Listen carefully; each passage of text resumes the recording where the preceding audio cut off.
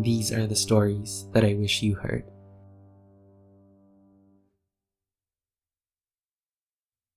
If lovers were movies. It would be nice if lovers were like movies. I'd have lovers in boxes, on bookshelves, a messy pile by the bed.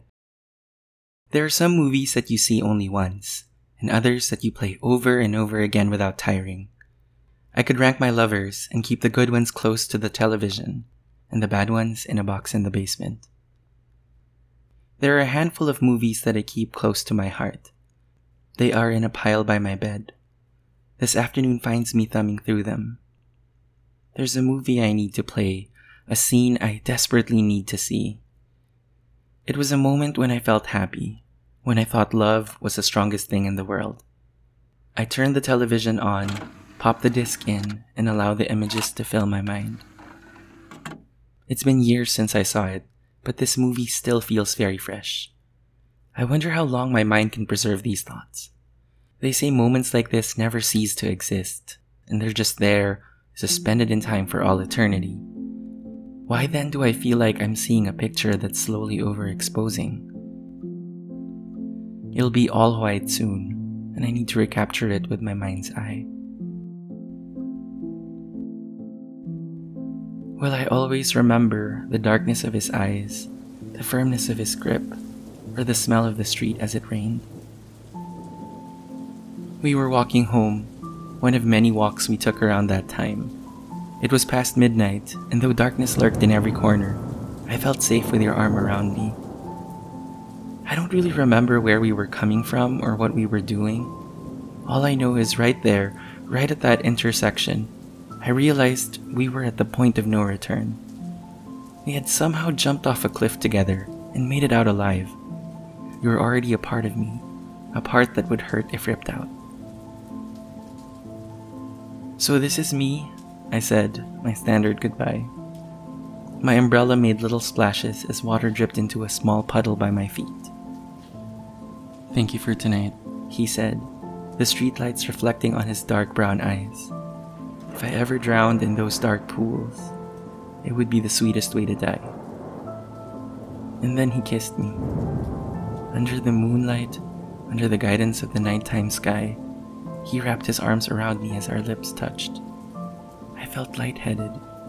In the middle of it all, I felt him push a small piece of paper into my hand. "What's this?" I asked. "It's nothing. It's just a note. Read it when you get inside." As I watched him walk away, his shoes splashing on the water, my knees felt a little weak. Here was a man madly in love with me. I didn't know what I did to deserve him, but he calls my heart his home. I had often wondered if I let my chance to fall in love pass me by, but then all I needed to do was see him smiling at me, and my heart would fill with hope. His smile expressed a silent wish. Maybe tomorrow won't be so bad.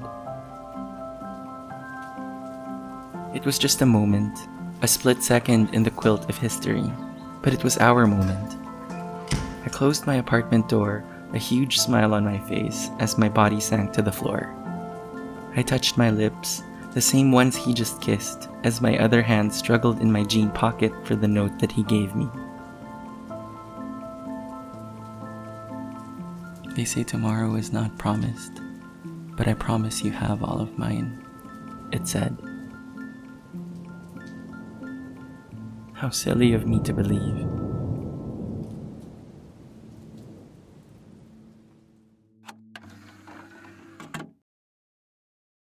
Is it wrong to hold on to him like this?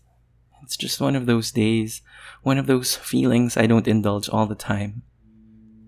The end credits of our movie start rolling, a song playing softly in the background. Would you take it against me if I asked you to dance? I close my eyes and imagine him in front of me.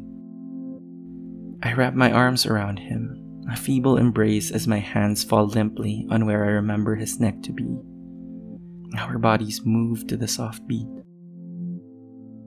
If I tried hard enough, I swear I could even smell him.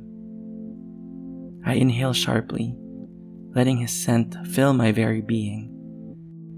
Outside, the clouds start to darken. Something tells me it's going to rain soon.